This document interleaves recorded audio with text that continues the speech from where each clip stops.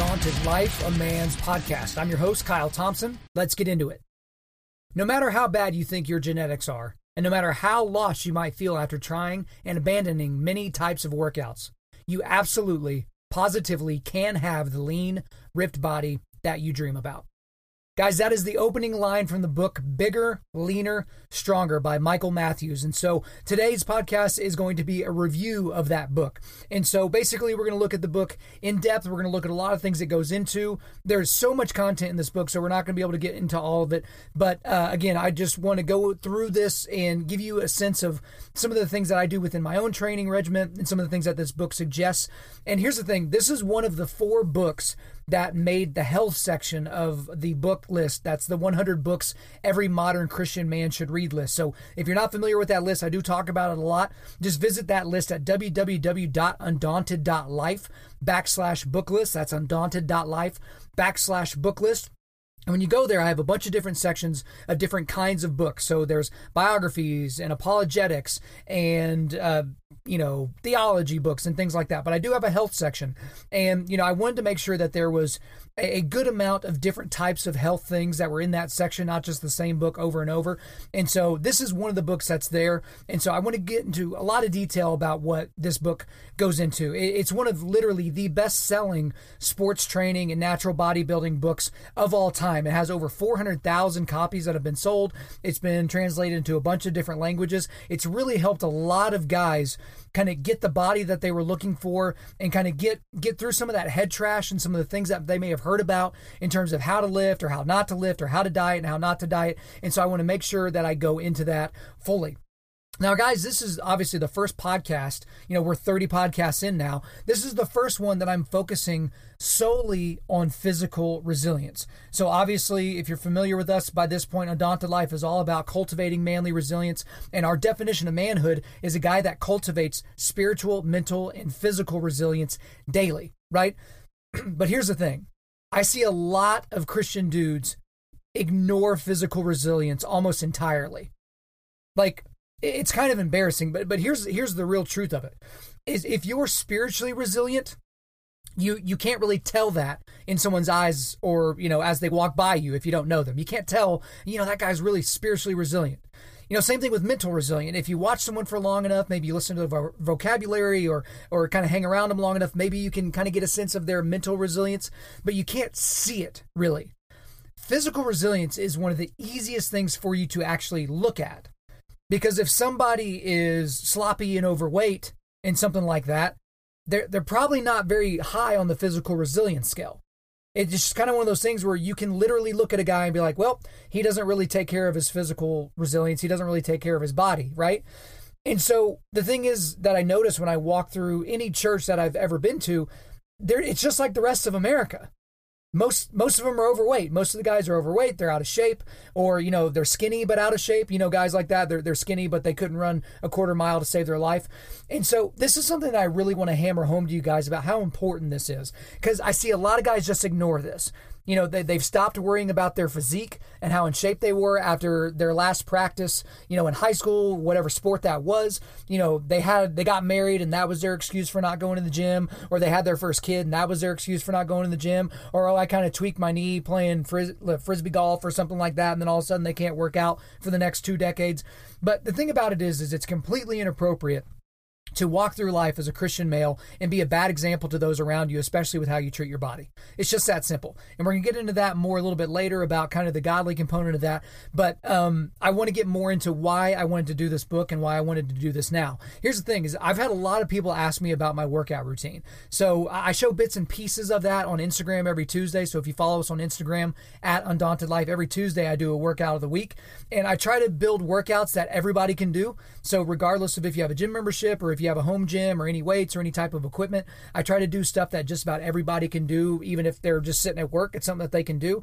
But this book is, I guess, the closest thing to a summary that I can find of my training philosophy. And I was pleasantly surprised because a lot of the things that were talked about in this book by the author were things that I was already doing. And you know how it is. If you've been doing something for any length of time and then you read a book about someone who's an expert in that area, there's kind of that little bit of nervousness like, oh, crap. I really hope I've been doing this correctly for like the last 5 years or something like that. So I was really, really satisfied with some of the things in this book, because this is a guy that backs up a lot of things he says with a lot of different studies and different kind of peer-reviewed things that have kind of led him to make the recommendations that he does. But the thing is like I said earlier, there is literally way, way too much information in this book for me to summarize it all. But I am going to go ahead and point out some of the high points for you and just the things that I think are going to be the most helpful. And this is also distilled down from what a lot of guys have asked me. So guys asking me about my diet, certain workouts. Hey, should I use, should I use bands, or should I use free weights, or should I, things like that. And so I'm going to try to get into as much of that as possible. So this book is broken down into 5 main sections. Okay. So there's a couple other sections, but they're not really, integral to the overall story that we're going to tell today. So section 1 is about fundamentals. Section 2 is called the inner game. Section 3 is nutrition and diet. Section 4 is training. And the last section we'll talk about is section 5, and that's supplementation. But let's go ahead and get into section 1. So section 1 is fundamentals. And so this is just really, really basic stuff. It just starts with a bunch of definitions. So there's going to be a lot of kind of jargon used in this book, and the author does a great job of not assuming that everybody knows what he's talking about. So even when he says something like carbohydrate, like, do we know exactly what he's talking about? Are we all on the same page? And there's some that go way more technical than that, but that's just kind of how the book starts. But then also in this section, it talks about the 7 biggest muscle building myths and mistakes. And so there's 7 there, but I just wanted to go into a few of them. I didn't want to go through all of them and do exhaustive. I do want you to be able to get the book and refer to it and read it yourself. But the number one myth, or the first myth rather, about muscle building is that more sets equals more growth. And so I'm going to read a section from the book here. I learned that doing too many sets and reps for any muscle group per week can lead to overtraining, which has a host of negative side effects: impaired muscle growth, general fatigue, lower levels of anabolic hormones, higher levels of catabolic hormones, and in extreme cases, even muscle loss. And so this is something that, I can like feel the soul of Jocko Willink hovering over me right now, being like, no, do more sets. But it really is something that I have seen in my own personal training, and I've seen it other places, that people literally will overset themselves into drawbacks in their body. So they're trying to get to a certain type of muscle growth or a certain type of body, and they think, well, if I just do my biceps, 3 or 4 times a week, I'm going to get that. And it actually can kind of work in your, not in your favor there. So myth number 2, in terms of the biggest muscle building myths, is you have to, quote, feel the burn to grow. So all of us know that, you get that pump. So International Chest Day is Monday. You go in there, you get your bench press on, you're feeling tight, you're feeling huge as you're walking out of the gym, but you don't necessarily have to feel a burn in order to grow. So let's go back to the book here. This is probably one of the worst muscle building fallacies out there. Muscle burn and pump are not paramount in achieving muscle growth. When your muscles are burning, what you're feeling is a buildup of lactic acid, which continues to accumulate as you contract your muscles again and again. While lactic acid triggers what's known as anabolic cascade, which is a cocktail of growth-inducing hormones, repeatedly elevating lactic acid levels higher and higher doesn't mean you build more and more muscle over time. Thus, for yet another reason, when guys spend a couple of hours in the gym pounding away with drop sets, burnout sets, supersets, and so forth, they're working very hard for little payoff. And so, guys, I can raise my hand here. I can raise both hands and say, in my lifting, that's just something that I've done on my own since I was like 14 or 15 years old. There were a lot of times where it's like, well, I can't leave the gym yet because I'm not feeling that burn. And everybody that's lifted, you know what that burn is, right? Where you're just feeling good. You got that burn. But again, if you go to that area every time, it's not necessarily good for you. Now, another myth, this is myth number 4 on his list, is this: constantly changing up your routine. Constantly changing up your routine. Back to the book. Guys who make the mistake of doing lots of ineffective exercises often believe the, quote, muscle confusion, unquote, myth, the muscle confusion myth, which is the belief that you have to constantly change up your routine to keep your body guessing and make gains. This is complete nonsense. You're in the gym to get bigger and stronger, and that requires 4 simple things. Do the right exercises, lift progressively heavier weights over time, eat correctly, and give your body sufficient rest. Regularly changing exercises simply isn't necessary because your goals limit the exercises that you should be doing. Now, I will go out there, and then again, this one is one that hit me in the face a while back, and I was actually surprised to see it here in this book because we always hear about muscle confusion. Right? We always hear that, well, your body's used to this chest exercise, so you need to shake things up. But, the author goes into much more detail, but essentially, different muscle groups in your body, they don't have brains, right? They don't get bored. So if, you've only been doing, a single type of push-up, you're not necessarily going to get any gains by going to a different kind of push-up. That's essentially going to be hitting the same muscle groups or the same part of the same muscle group. And so that was one thing that I've heard a lot of people talk about, which is, how often should I change up my routine? Should it be every 8 weeks, every 6 months, things like that? And, as we'll get into it a little bit later, if you do some core things, you can change things up so you're not bored, but it's certainly not your body that's going to get bored. And then another myth, I think this is the last myth I'm going to go into here on this section, is myth number 6, and that's lifting like a wussy. So I like this one a lot. Back to the book. Building a great body is a pain in the butt. It takes considerable time, effort, discipline, and dedication. It doesn't come easy, and anyone who tells you otherwise is either ignorant or lying. Quite frankly, most guys just train like wussies. They don't want to face up to heavy weights and do the hard work. They seem to believe that just showing up and going through the motions is enough. Well, it's not. And their bodies, which can change little over time, are a testament to that fact. The truth is, these guys are just giving in to one of our most primal instincts. We humans are programmed to avoid pain and discomfort and seek pleasure and ease in life, and in some circumstances, this works out nicely for us. If we let these inclinations color our workouts, however, we're doomed. If you want to build an impressive physique, you're going to have to work hard in the gym. You're going to have to move weights that are just downright intimidating. You're going to have to dig deep and finish that last set. You're going to have to deal with muscle soreness and other aches, but you're going to come to love it. You're going to learn that these hardships are just part of the game. The dues you have to pay to meet your goals. You're going to look forward to this daily hour of intense, uncomfortable, all-out physical exertion because you know that every workout you finish makes you a little bit stronger, both physically and mentally, and gets you a little bit closer to the end game. So, guys, this is something that I think it may have been the first Q&A podcast I was asked about, basically the mistakes that guys make out at the gym. And this is one that I didn't really mention, but I should have, and I've been kicking myself ever since. But this is really true. So I know a lot of guys that spend a lot of time at the gym, and frankly, you just can't tell. And again, going to the gym is not all about just having giant traps and chest pounding out of your shirt and all those different things. But at the end of the day, I hear about guys all the time that don't have enough time to do X, Y, or Z, right? Well, gosh, if I just had more time, I would spend more time with my wife. Or gosh, if I just had enough time, I would do another Bible study. Or if I just had enough time, I'd be a better father. But I see these guys in the gym, well, first of all, they're farting around on their phones.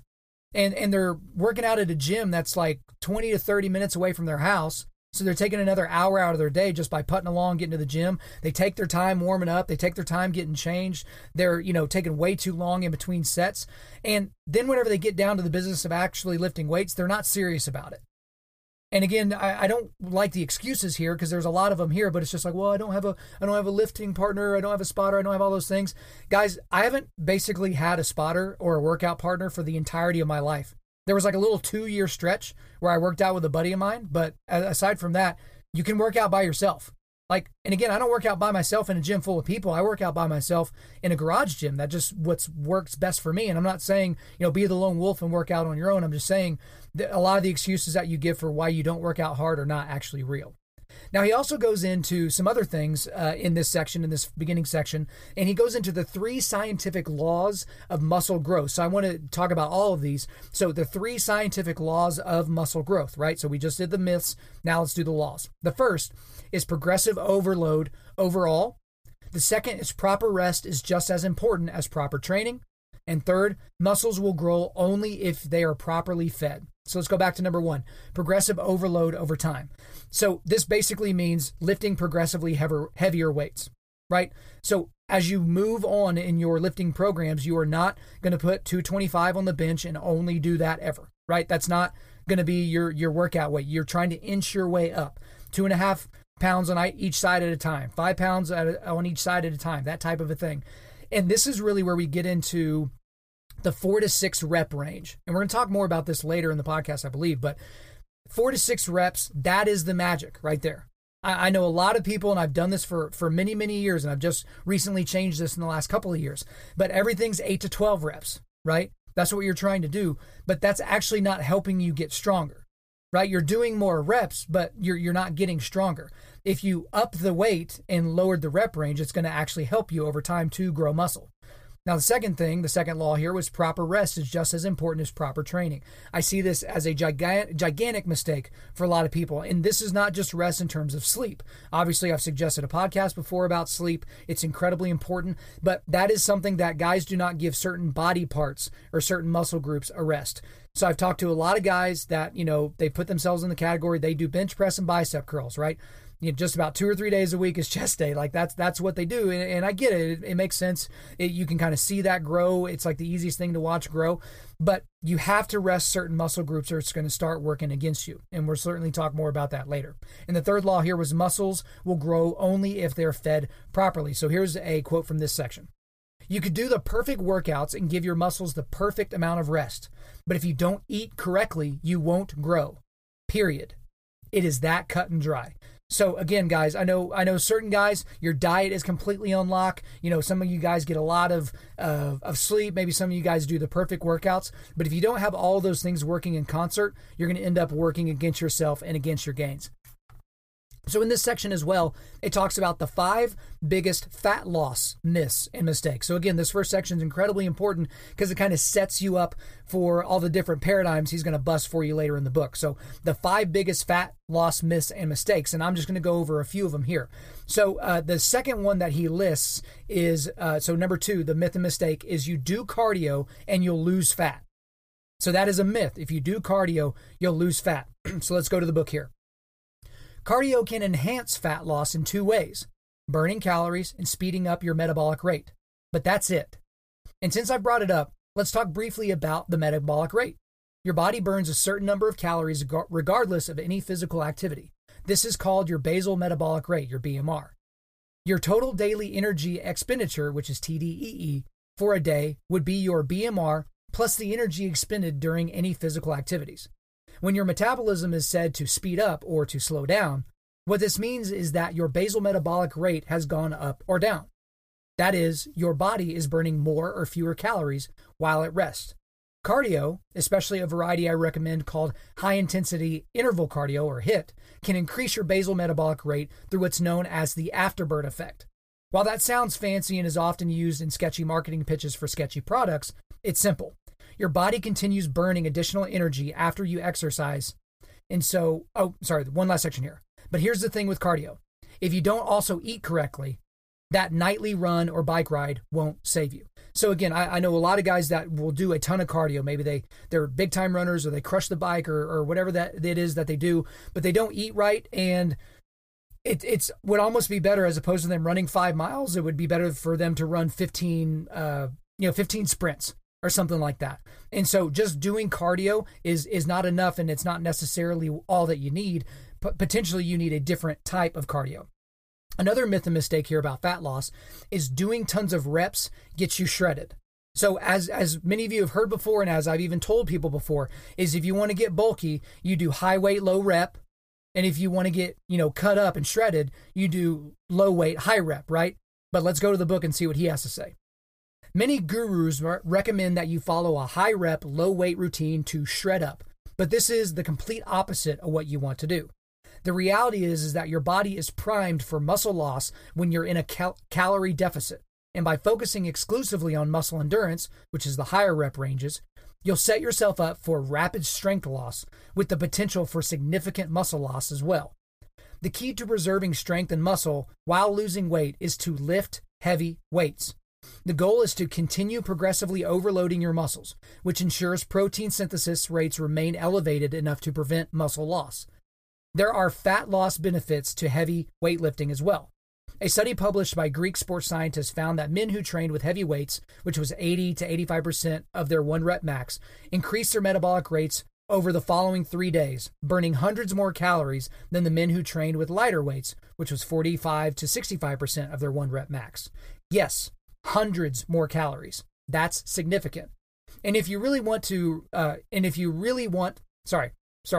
And if you want to really score extra calories burned, focus on compound lifts like squats and deadlifts, because these are the types of lifts that burn the most post-workout calories.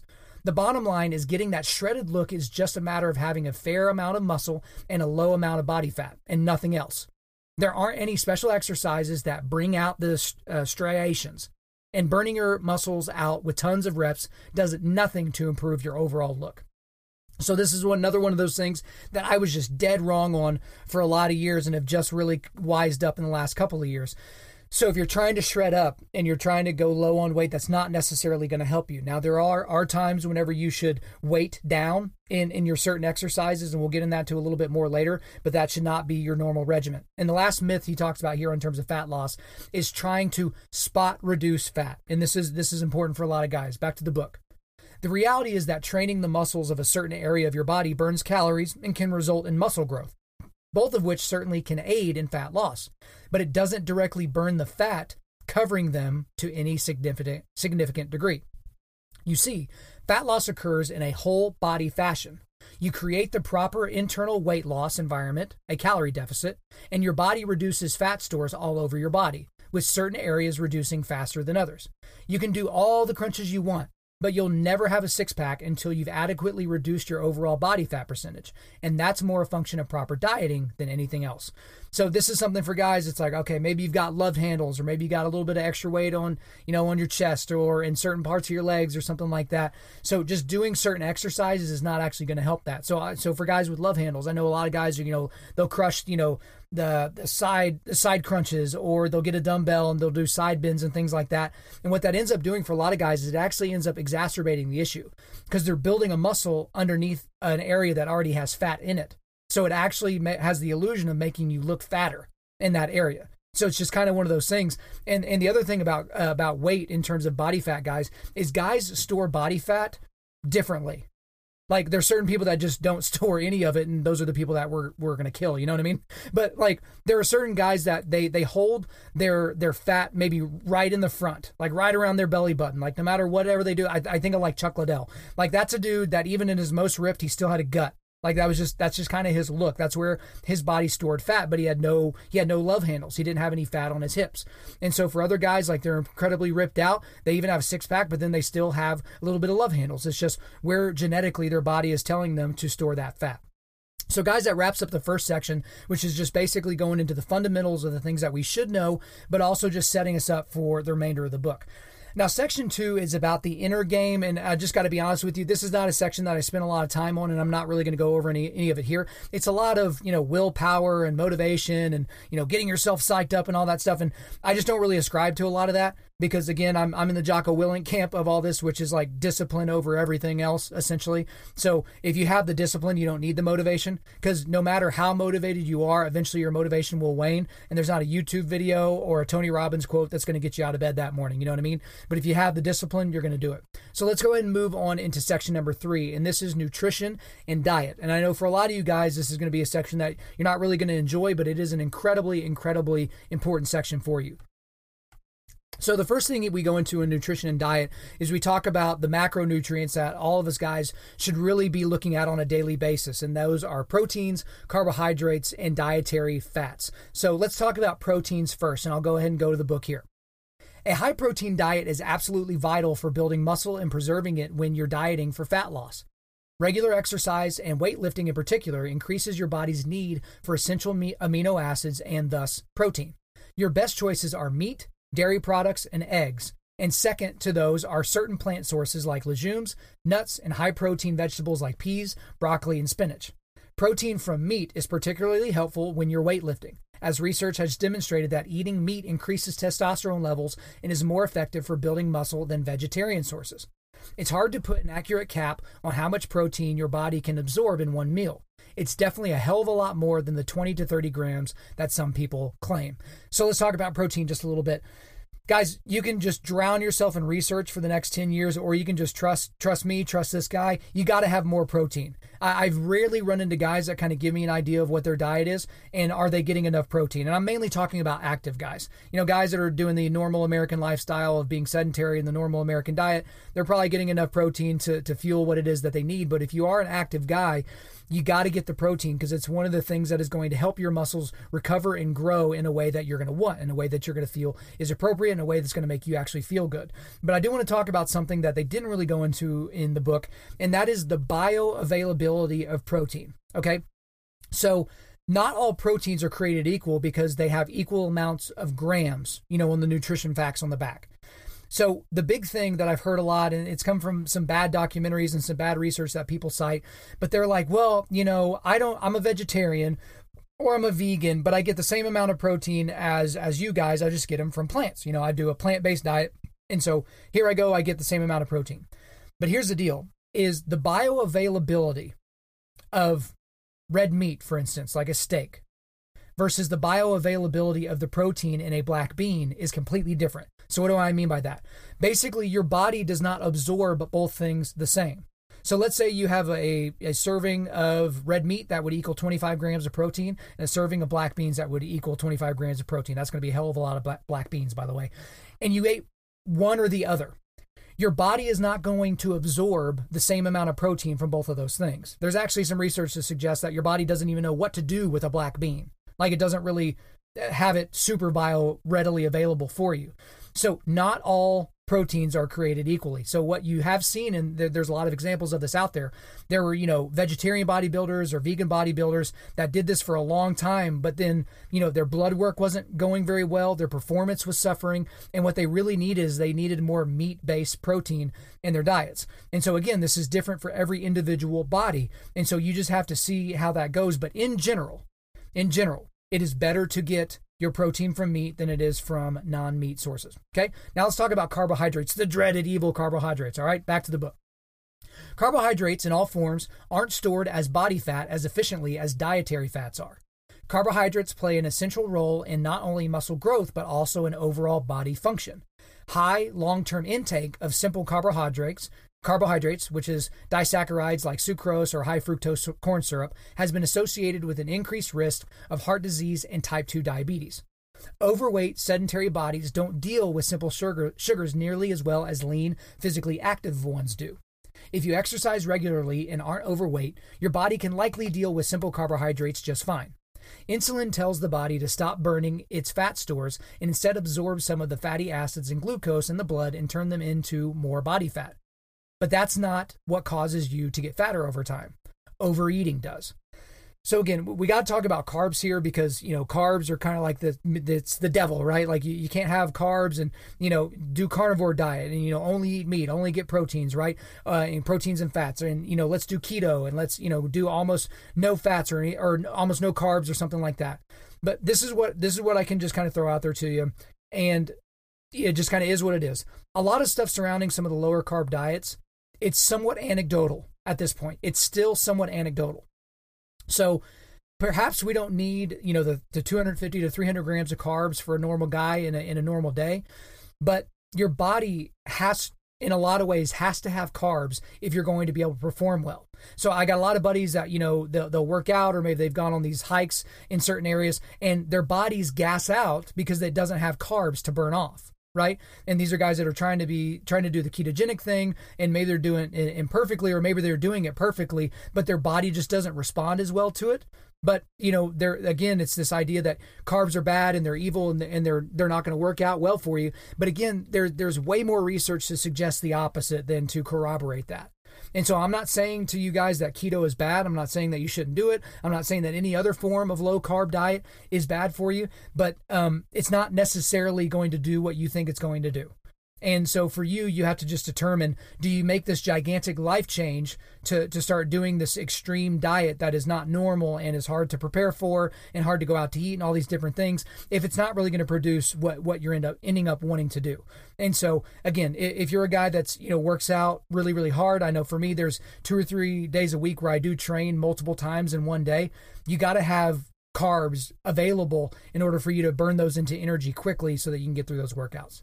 And the last thing here, let's talk about dietary fats. Let's go back to the book. Dietary fat is the densest energy source available to your body, with each gram of fat containing over twice the calories of a gram of carbohydrate or protein. Healthy fats, such as those found in meat, dairy, olive oil, avocados, and various seeds and nuts, help your body absorb the other nutrients that you give it, nourish the nervous system, help maintain cell structures, regulate hormone levels, and more. While we now know that saturated fat isn't the danger we once thought it was, we don't quite know what the optimal daily intake should be either. The most recent report of dietary guidelines published by the USDA in 2010 maintains the 2002 recommendation that we get less than 10% of our daily calories from saturated fat. Research has associated trans fat intake with a variety of health problems, to include heart disease, insulin resistance, systemic inflammation, female infertility, diabetes, and more. So the thing with fats is there has been a revolution as of late that has gotten people to get more clean fats into their diet. So just like the things that were mentioned earlier. So those were let's go back up to that. So the meat, dairy, olive oil, avocados, and then seeds and nuts and things like that. There's a lot of guys that are putting more of that into their diet. And that is something that I think is incredibly beneficial. Again, the thing that I'm not quite sure of is if we cut the carbs incredibly low and throw the fats incredibly high, that may seem like it's swinging the pendulum too far in the other direction. I can say for me, and I'm only talking about me, so here's my anecdotal evidence. When I lowered my carb intake and upped my fat, I felt like sludgy garbage. Like I just did not feel good. My workouts didn't feel good. I did not feel explosive when I was doing certain things, sprint work or jiu-jitsu. It didn't feel right for my body. And, to be honest, it maybe if I had gone another month or two doing it, my body would have been able to reset, but I did not feel as well. And this was not like a mental thing like, oh, I need chips and queso. Like it wasn't one of those things like I need more carbs, but it was just I wasn't getting the performance I wanted. And that's what I use my diet for. I don't use my diet to make myself happy. If that were the case, I literally wouldn't eat eggs all day, every day. I eat like 8 to 10 eggs a day, right? That gets a little boring and a little hard to choke down. So that's certainly not the reason why I do that. But overall, you just have to figure out what type of thing works for you, but you do have to make sure you got a good lock on your carbs, your fats, and your proteins, okay? So let's get into muscle a little bit more on the nutrition side, and let's talk about building muscle and losing fat, okay? Let's go back to the book. The only people who can effectively and naturally build muscle and lose fat simultaneously are newbies who have a fair amount of fat to lose and people who used to be in great shape and are now getting back at it. Muscle memory allows you to rapidly regain muscle you once had, which is interesting. If you're an experienced weightlifter who has already built a fair amount of muscle, however, you won't be able to build any appreciable amount of muscle while restricting your calories for fat loss, no matter what type of diet or training protocol you use, period. Your goal while cutting is to preserve muscle, not gain it. The big secret of experienced, accomplished weightlifters who are able to build muscle and strength while getting lean is drugs. Lots and lots of drugs. So don't become one of the many guys who spin their wheels for years chasing the recomp, jumping from one fad workout and diet to the next, with little to show for it in the end. Okay? So this is something that I think is really, really important because a lot of times when you're looking at different workouts or you're following different workout regimens, it's like, all right, we're going to be able to gain muscle and cut fat here. But this is not the only place I've seen it in this book. There are a lot of different places. It's a lot of the natural bodybuilding type things where it's just basically like, guys, we got to be realistic about what some of these dudes in the magazines are doing. These guys are roided out of their brains. Like they're on anabolic enhancers, they're on HGH, they're on a lot of different things.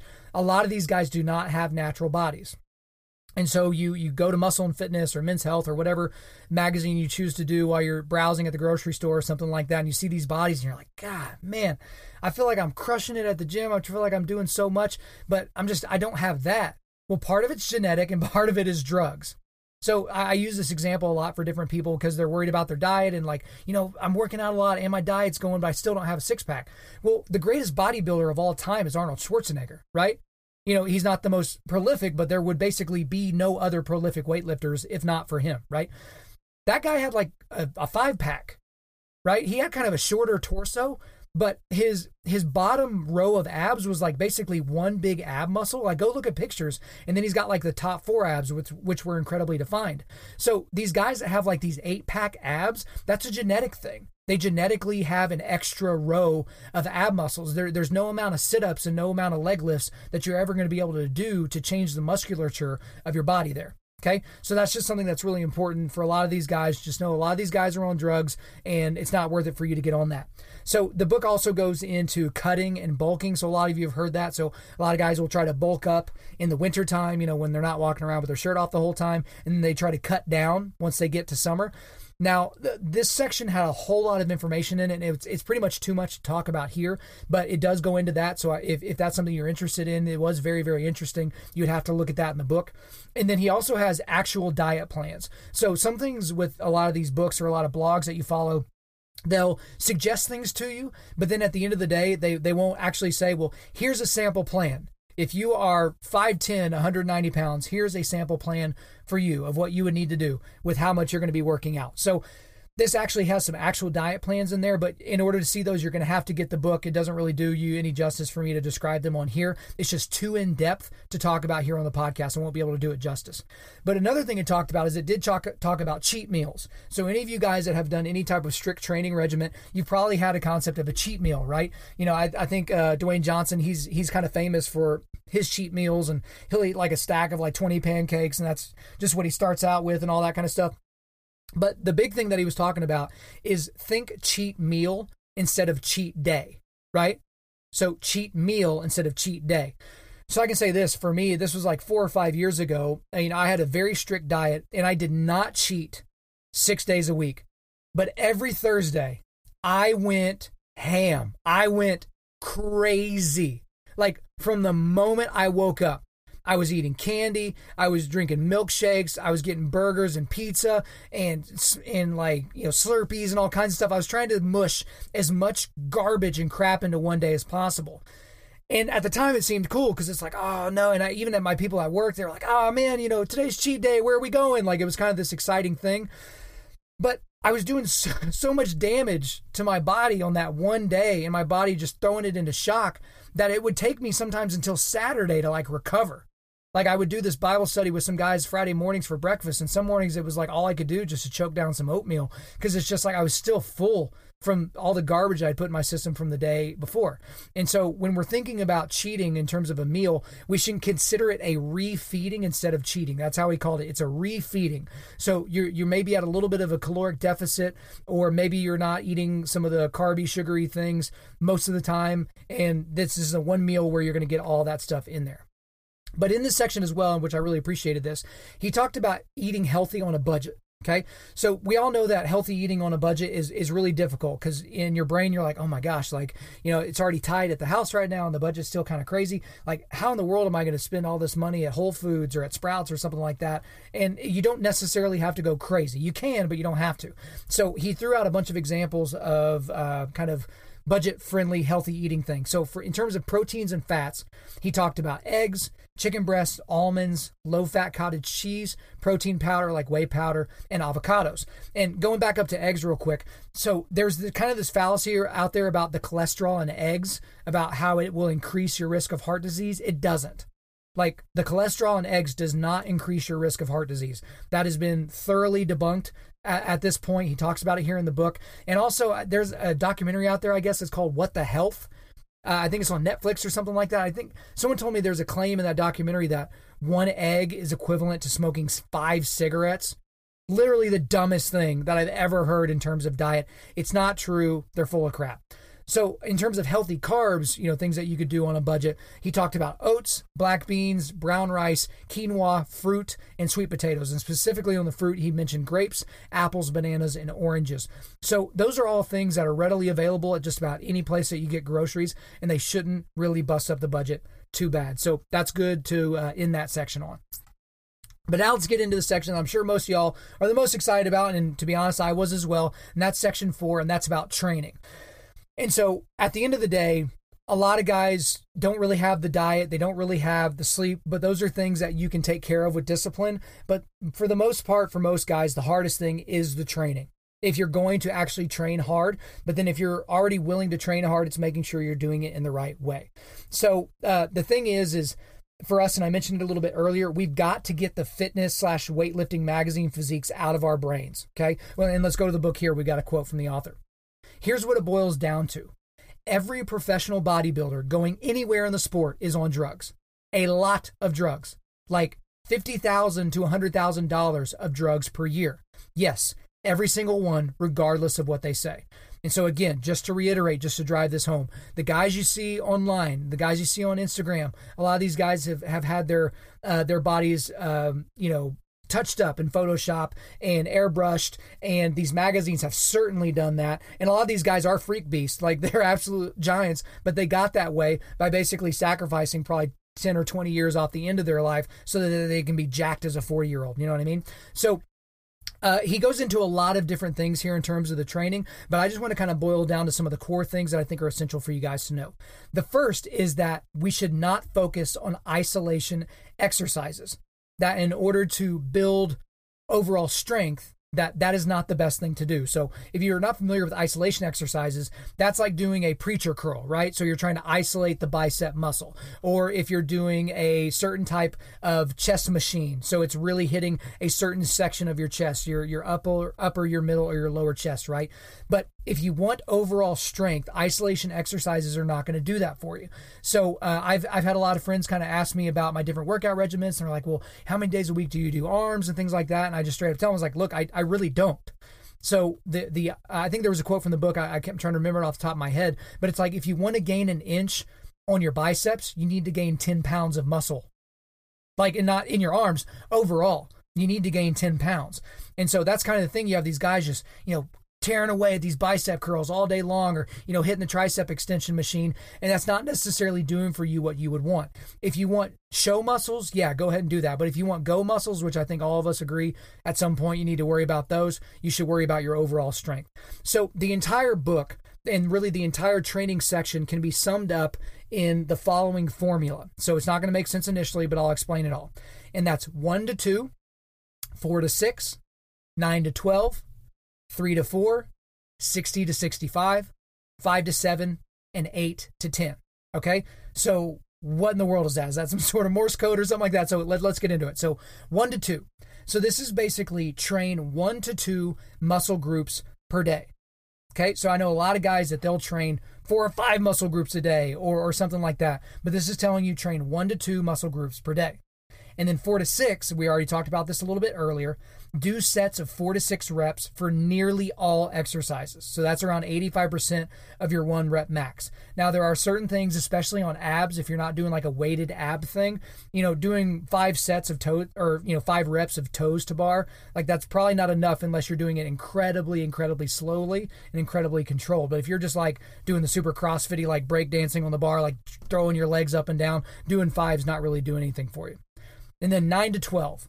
Do 9 to 12 heavy sets per workout. So when we get into some of the workouts here in a little bit, that'll make more sense. But again, you're trying to be in that 4 to 6 rep range. You want it to be heavy. But overall, when you're working your 1 to 2 muscle groups, you want somewhere in the neighborhood of 9 to 12 heavy sets. And then 3 to 4. This is rest 3 to 4 minutes in between sets. Okay? So for me, at different points, I'll do anywhere between 2 and 3.5 minutes of rest in between sets. There's been some research, and a lot of this has been done, by powerlifters in Russia. These are guys that are doing super heavy squat and deadlift and bench and all the overhead stuff. These guys will do one set of, like 2 to 3 reps, and then they'll take like 15 to 20 minutes rest. Like 15 to 20 minutes. They'll just walk around and just chill and let their body relax because they're overall just trying to gain strength. Now, for most of us, if we're going to get in 9 to 12 heavy sets, we're obviously not going to take 15 to 20 minutes in between because we'd be in there all day. But that is something you need to be thinking about is getting a proper amount of rest. Just because your workout partner is done with his set doesn't mean you need to hop up under the rack, up under the bar and get after it on that one.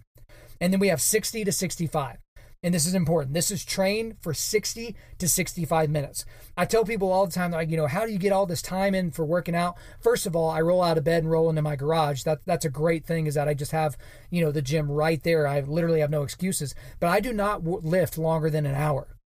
And this is something that I've just done for forever. If you're in there lifting for an hour and a half, 2 hours, you're doing yourself a disservice. You're not going to get that afterburn. You're doing an extra set for an extra pump is not really helping you. All you need to do is 60 to 65 minutes. That's literally all you need to do as a maximum. And the next is 5 to 7. And that's train each muscle group 1 to 2 times every 5 to 7 days. So there are some muscle groups that recover faster than others. So abdominal muscles, trunk muscles, core muscles, those tend to recover quicker. Calf muscles, randomly, that's something that can recover from a difficult exercise fairly quickly. But some of the larger muscle groups, so maybe like your hamstrings or your quads, your back, your chest, these are groups that tend to take longer to fully recover. And so those are groups that really you should really only hit once in a normal workout week. And so that's just really important. And then the last thing here was 8 to 10. So basically you need to dial it back every 8 to 10 weeks. So you need to evaluate the whole time you're working, but every 8 to 10 weeks, you need to kind of gear down. Okay. So again, if you're doing this progressive loading of weight, that's something that you have to constantly you're inching up the weight. But at the 8 to 12 week mark, you got to take some time off. You got to rest. And some guys are like, no, I'm going to lose all my gains. What's going to happen? It's not going to happen. For a lot of guys, and if you've seen this yourself, you know this to be true. You take a week or two off, and I don't mean off where you're just, snorting Cheeto dust the whole time, but you're actually just, chilling a little bit, maybe doing a little bit more yoga, a little bit more cardio, doing lighter weight just for a short period of time. When you start hitting the heavy weights again, you're actually a lot stronger. So again, 1 to 2, trained 1 to 2 muscle groups per day. 4 to 6, do sets of 4 to 6 reps for nearly all exercises. 9 to 12, do 9 to 12 sets, heavy sets per workout. 3 to 4, rest 3 to 4 minutes in between sets. 60 to 65, train for 60 to 65 minutes per workout. 5 to 7, train each muscle group 1 to 2 times every 5 to 7 days. And 8 to 10, dial it back every 8 to 10 weeks. So let's talk about cardio. So he's talking specifically about cardio for fat loss. So essentially we can break it down like this. If you want cardio and you want to lose fat, you have to do high intensity interval training. You've got to do HIIT work or sprint work. Okay. And let's go to the book here. Research has shown that the longer your cardio sessions are, the more they impair strength and hypertrophy. Thus, keeping your cardio sessions short is important when we're talking about maximizing your gains in the weight room and preserving your muscle. Only high-intensity interval training allows you to do this and burn enough fat to make it worthwhile. So here's the thing with HIIT training, guys.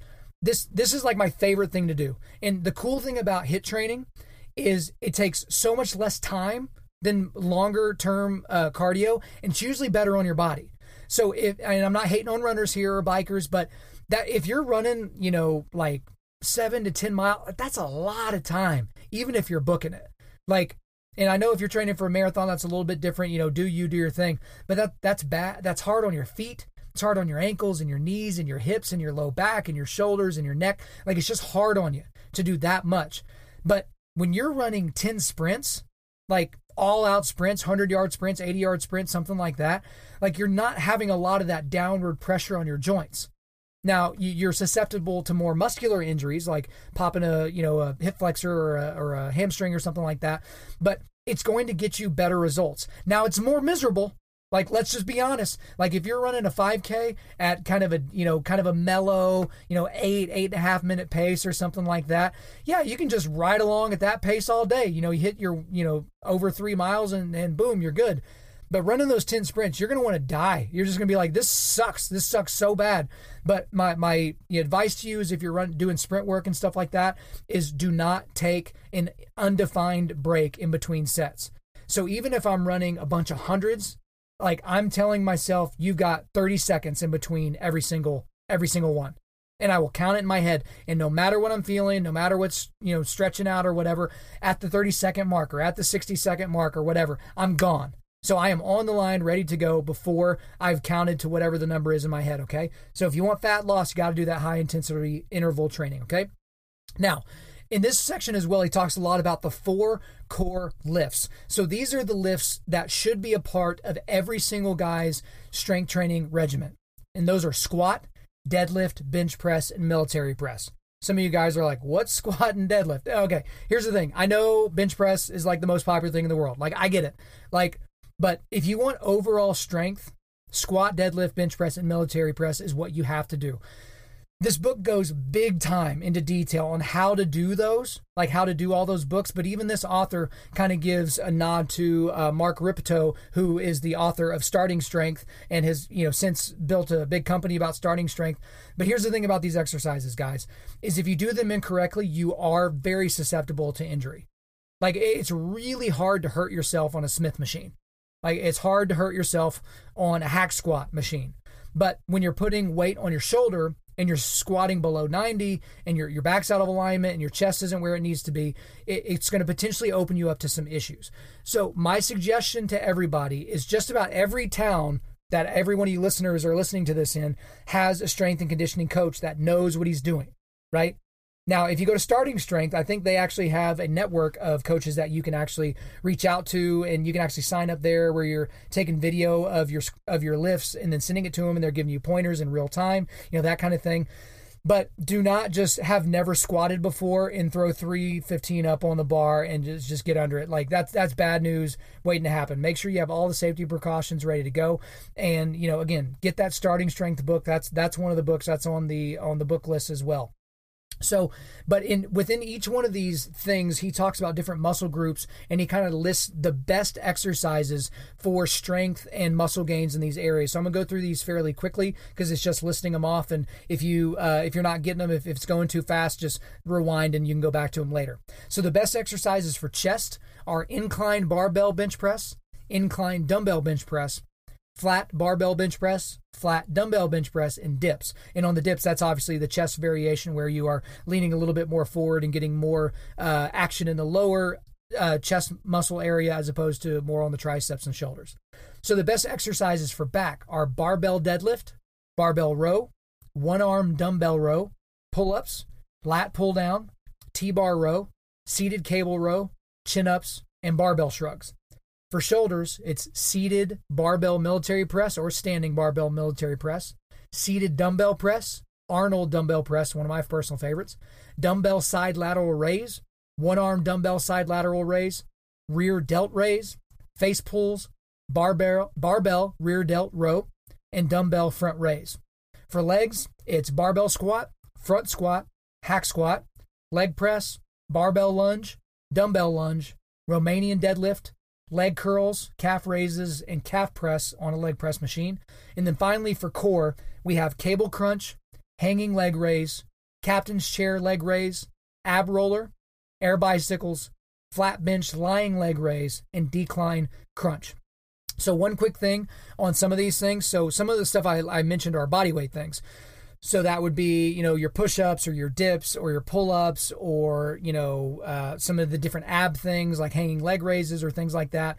For a lot of these, if you're wanting to get more resistance, you've got to put resistance on your body, obviously. So think weighted vest or body armor or something like that. And even with dips, you can wear one of those belts where you can kind of hang a weight in between your legs, things like that. So those are things that if pull-ups are really, really easy for you, you need to be weighted. You need to be under some sort of a weight. On dips, that's another one that guys can tend to do pretty well on after a while. Add some weight and it'll change the game for you.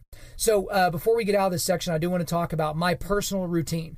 So in a week, I normally work out somewhere between 5 and 7 days a week. So normally it's right at about 6 days a week. So usually Monday is my rest day, but even on my rest day, I try to do about an hour's worth of yoga just to keep the body kind of stretched out and different things like that. But I normally will lift Tuesday, Wednesday, Thursday, Friday. And if for whatever reason I have a late night on Thursday, I will push the Friday workout to Saturday sometimes. And then I also do jiu-jitsu classes, like competition level classes and things like that, 4 to 5 times a week. So I get quite a bit in. But on my 4 lifting days, day 1, I do chest and calves. Day 2, I do legs and core. Day 3, I do back and calves. And day 4, I do shoulders and core. Now, normally, I would put legs first in the week because that's the number one thing I don't want to miss, because if you have strong legs, it usually tends to lend itself to a stronger overall body. But as I was going through kind of building it out and looking at when I was going to be doing jiu-jitsu and when I was doing other things, it made sense to put chest on that first day. So you can put me in the international chest day side of things, but that was kind of more strategic than it was by just kind of happenstance. Okay. Now let's get into the last section of the book here as that kind of wraps up the training portion. Let's get into supplementation. That's the 5th section and the last one that we're going to talk about. So to the book here. If you're wondering how companies can even get away with such an egregious scam, it's simple. The supplement industry is completely unregulated. So here's the thing. I have a lot of guys that, well, what pre-workout are you doing? Are you doing any testosterone boosters? Or, how do you have energy? Do you take Spark, or do you take, whatever it is that the Spark equivalent is now? But at the end of the day, a lot of the stuff that you guys are taking and a lot of stuff I've been asked about, if I take it, it's not stuff that I mess with, and a lot of it's garbage. Some of it's dangerous. Because again, there's stuff that is sold on the shelves at GNC, and because GNC is a recognizable brand, you're thinking to yourself like, oh, this is probably going to be safe, and some of it is not good at all. Like I even had a buddy of mine from college, he overdosed on pre-workout. The dude almost died, like legitimately almost died. He took like 4 or 5 times the normal amount, which is his bad. Just what a stupid thing to do. But at the end of the day, there was nobody looking at him, and he's like, it's just like anything else. He wasn't getting the same pop from the 2 or 3 scoops, so then he just bumped it up to 4 or 5 scoops, and it almost took his life. So I will talk about some of the things. I'm just going to kind of go in order here about some of the things that should be supplemented or things that you should maybe not mess with. So first is vitamin D, and this one's pretty simple, guys. Most humans do not get enough vitamin D. And here's the thing, and those people are like, well, I drink vitamin D milk, or I walk around with my shirt off sometimes. Someone made the comment once, is like, in order for most humans to get enough vitamin D, they would literally have to sit outside all day with their shirt off on a sunny day and drink vitamin D milk the entire day. So most guys, that's not going to be the best situation for you, or you're not going to be able to pull that off. So vitamin D supplementation is something that's really easy and really cheap to do. The other thing is protein. So this is very good to supplement, and it's also good on the pocketbook. But you have to buy good protein. So I use ISO 100. That's one that I use. I use a whey isolate, and so this is very good to supplement because every scoop is 25 grams, and so if you're not trying to cook a bunch of meat all the time or buy all the meat, it's usually better for you. Now, hunters, y'all are some of the best guys, the guys that take down, deer and moose and elk and stuff like that. You pretty much got all your protein from meat, and you got that on lock. So here's the thing about weight gainers. I know some of you guys out there are like, well, I can't even gain weight. Eat more food. That's the easiest thing I can tell you on weight gainers. There's a lot of stuff about different supplements and different things that'll help you gain weight. Just eat more food. That's kind of the best and most natural way to do that. Another thing that was talked about recently is branched chain amino acids, so that's BCAAs. And so here we'll go to the book here. Research commonly cited that demonstrates muscle-related benefits of BCAA supplementation was done with subjects who didn't eat enough protein. When you get all the BCAAs your body needs from food instead, which is cheaper and you can get all the BCAAs your body needs from food instead, which is cheaper and far more satisfying. So it's not saying that you shouldn't take BCAAs, but it's not necessarily something that you have to do. Okay, then he talks about pre-workout, and essentially it's don't freaking do it. You don't need pre-workout. And I know some of you guys are like, what? Like the record definitely screeched to a halt there. Don't do pre-workout. You seriously do not need that garbage. All right, let's move on to creatine. So let's go to the book here. Research shows that supplementation with creatine builds muscle and improves strength, increases anaerobic endurance, and reduces muscle damage and soreness from exercise. So here's the thing with creatine, is I had some guys that, were on creatine in high school, and they got super bloated, and, there was issues with the supplementation at that time. And again, that was almost 15 years ago, or maybe even longer. I can't really remember. But it's gotten a lot better, and creatine has been something that has been studied for a really, really long time. So outside of, multivitamins, vitamin D, and whey protein, creatine's the only thing that I use. And that's something that I supplement with every day. And it's mainly for muscle recovery. It's not for muscle growth. I don't really want much more muscle growth. I just basically need it for the recovery. Okay. So basically, again, it's just in terms of other supplements, it's just the whey and the creatine. So here's the thing, testosterone boosters, human growth hormone boosters, fat burners, like don't freaking do any of those. All right. So here's the thing is like with a lot of fat burners, there's some natural fat burners you can take, and it goes into that a little bit in the book. But most people are doing like the hydroxycut garbage, or they're doing whatever the crap is at GNC for fat burning. Don't do those things. Like the thing about it is if you don't know this by now, especially on the testosterone side, the moment you start messing with your natural testosterone levels and start supplementing, your body's going to stop producing testosterone. If you don't believe me, go look at pictures of Vitor Belfort early in his MMA career and then look at him in his last fight. That is a body that, had abused steroids for so long, and then he was on testosterone replacement therapy even when he didn't need it. But now he's going to have some sort of testosterone replacement therapy for the remainder of his life just for him to operate normally, just because of what he did to himself. And the last thing here they talked about is fish oil. And so the thing with fish oil is do it. There are literally, I'm not going to bore you with the research and a bunch of quotes now. If you're not taking fish oil, you're missing out. But make sure it's high quality triglyceride fish oil. So in the book, it shows you kind of a label of crappy fish oil, what that label looks like, and then a label of like a good fish oil, like what it's describing in the nutrition facts. So don't just go to Walmart and say, oh, it says fish oil, I'll buy some of that. Like, you're going to have to make sure you buy some high quality stuff because it's not all created equal. So the cool thing about this book, guys, like I mentioned from the top, is I was really excited to see that I was pretty much doing all of this already. There were definitely some things that I learned, so I'm not trying to hover above all this here. Like, there were certainly some things that I've learned, and there's some things that I have, even in the last few weeks, incorporated from what I learned in this book. But overall, these are very good guidelines for you. But for some of you guys that may be a little bit still on the fence here, I want to provide you 3 reasons why every modern Christian man should read this book, okay? And I do this with every book review that I do. I just try to narrow it down. Like, if you tune me out for the last 15 or 20 minutes, here's really the solid thing. So the first thing is, in the convoluted world of kind of holistic holistic fitness advice, we need a solid, simple reference guide. So in the convoluted world of holistic fitness advice, we need a solid, simple reference guide. That's what this book is. So again, I tell you all the time, one of the big reasons why I do ebooks is so that I can easily search. I just go up to the search bar, type in, he was talking about, high fructose corn syrup. I need to find that section. And as opposed to trying to remember, I read that 5 years ago. I wonder what section that was in. I can just type it in, boom, and I'm there. So this is a very good reference guide for you. So if you have no idea what you're doing, this is a great reference guide. If you're a super experienced lifter, this is also a good reference guide. So the reason why this book has been so popular is because it's not too dumbed down for the experienced person, and it's not so advanced that the layman can't get on board, okay? The second reason why you guys should read this is most guys don't focus on diet and exercise. Okay, and I know we talked about sleep, but here's the thing. Most guys don't focus on both. You have the guys that have the really good diet, but then, they couldn't bench press their body weight if they needed to, and then you have the guys that are just yoked up gym bros that I talk about all the time, but they're eating Doritos and washing it down with a Slurpee. It's just kind of one of those deals. So for you have to have knowledge in both of those areas if you're going to have a very good overall setup for your health. And so this book will help you focus on both diet and exercise. And the last thing is, guys, and I was going here, your physicality is an act of worship. You've heard me say it. You've read it in the stuff that I've written. Your physicality is an act of worship. So for a lot of you guys, you first got familiar with this concept when you read our men's devotional. So that's the 21-day men's devotional. That's on the YouVersion Bible app. It's called Undaunted Life, a Man's Devotional. On day 15, that is the first day of the 7 days where I talk about physical resilience. And I talk about 1 Corinthians 6, and this is verses 19 and 20. Or do you not know that your body is a temple of the Holy Spirit within you, whom you have from God? You are not your own. You were bought with a price. So glorify God in your body. Okay? So here's the thing, guys. Paul does not leave a bunch of wiggle room left or right here in these verses.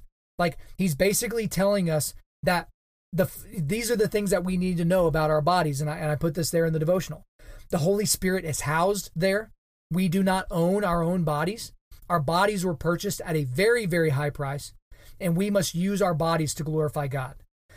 So here's the thing, going back to what I was talking about at the very beginning of this podcast. If you are a Christian male and you are fat and out of shape, that is inappropriate. You are not honoring God with your body. So do not mishear me, though. I'm not saying that if you don't have 20-inch biceps and a ripped up core area that God can't use you. That's not what I'm saying. But for most of us that have bodies that work fully, and we are fully capable of taking care of them, we just don't. And it's not right. And I am, frankly, sick and tired of seeing these guys walking around, these reformed guys and these theologians and these everything, and they're just doughy. It's just like, guys, come on. You are a walking example of not being disciplined.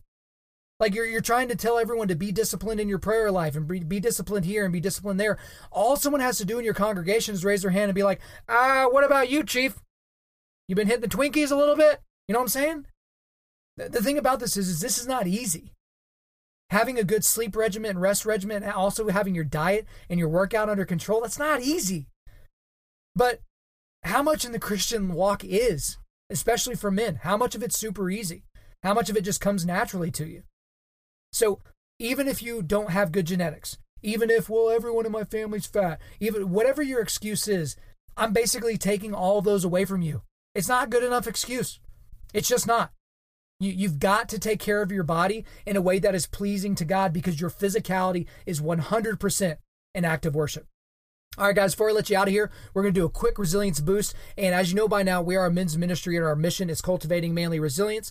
And specifically, we do that by providing content that forges spiritual, mental, and physical toughness. So what we're going to talk about today is we're just going to keep this going on physical resilience. But I want to challenge you all to read at least one of the books that's in the health section of that book list. Okay. So Bigger, Leaner, Stronger, what this entire podcast is on there, but also there's Starting Strength by Mark Ripto. That's on there. And we've talked about that here on this podcast. The New Encyclopedia of Modern Bodybuilding by Arnold Schwarzenegger, or Got Fight by Forrest Griffin. So those are the 4 books that we put in that section. They talk about a lot of different areas. It's not just a repeat of a lot of different things. I've got a couple of other books that may work their way into this part of the book list too, but we'll just kind of have to see how it goes. So that's your challenge, is pick up one of those books and take it down. So thank you guys again, as always, for listening this far into the podcast. Please subscribe on iTunes, SoundCloud, or Google Play, and refer your friends to listen, and share this on social media.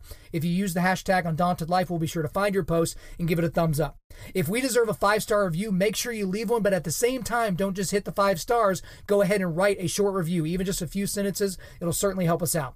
I'm currently booking speaking engagements for the remainder of 2018 and also the beginning of 2019. So if you want me to come speak to your team, to your church, to your Sunday school, to whatever, hit me up at info@undaunted.life, info@undaunted.life, and we'll see if we can work that out. Our website is www.undaunted.life. You can follow us on Instagram and Twitter @UndauntedLife and Facebook.com/UndauntedLife. You can check out our free devotionals on the YouVersion Bible app. Just search Undaunted Life under plans. We also want to thank the band August Burns Red for allowing us to use their music library for our content. The intro-outro track on this podcast is their song King of Sorrow, which is off their latest record entitled Phantom Anthem. The links to all of this are in the description. I'm your host, Kyle Thompson.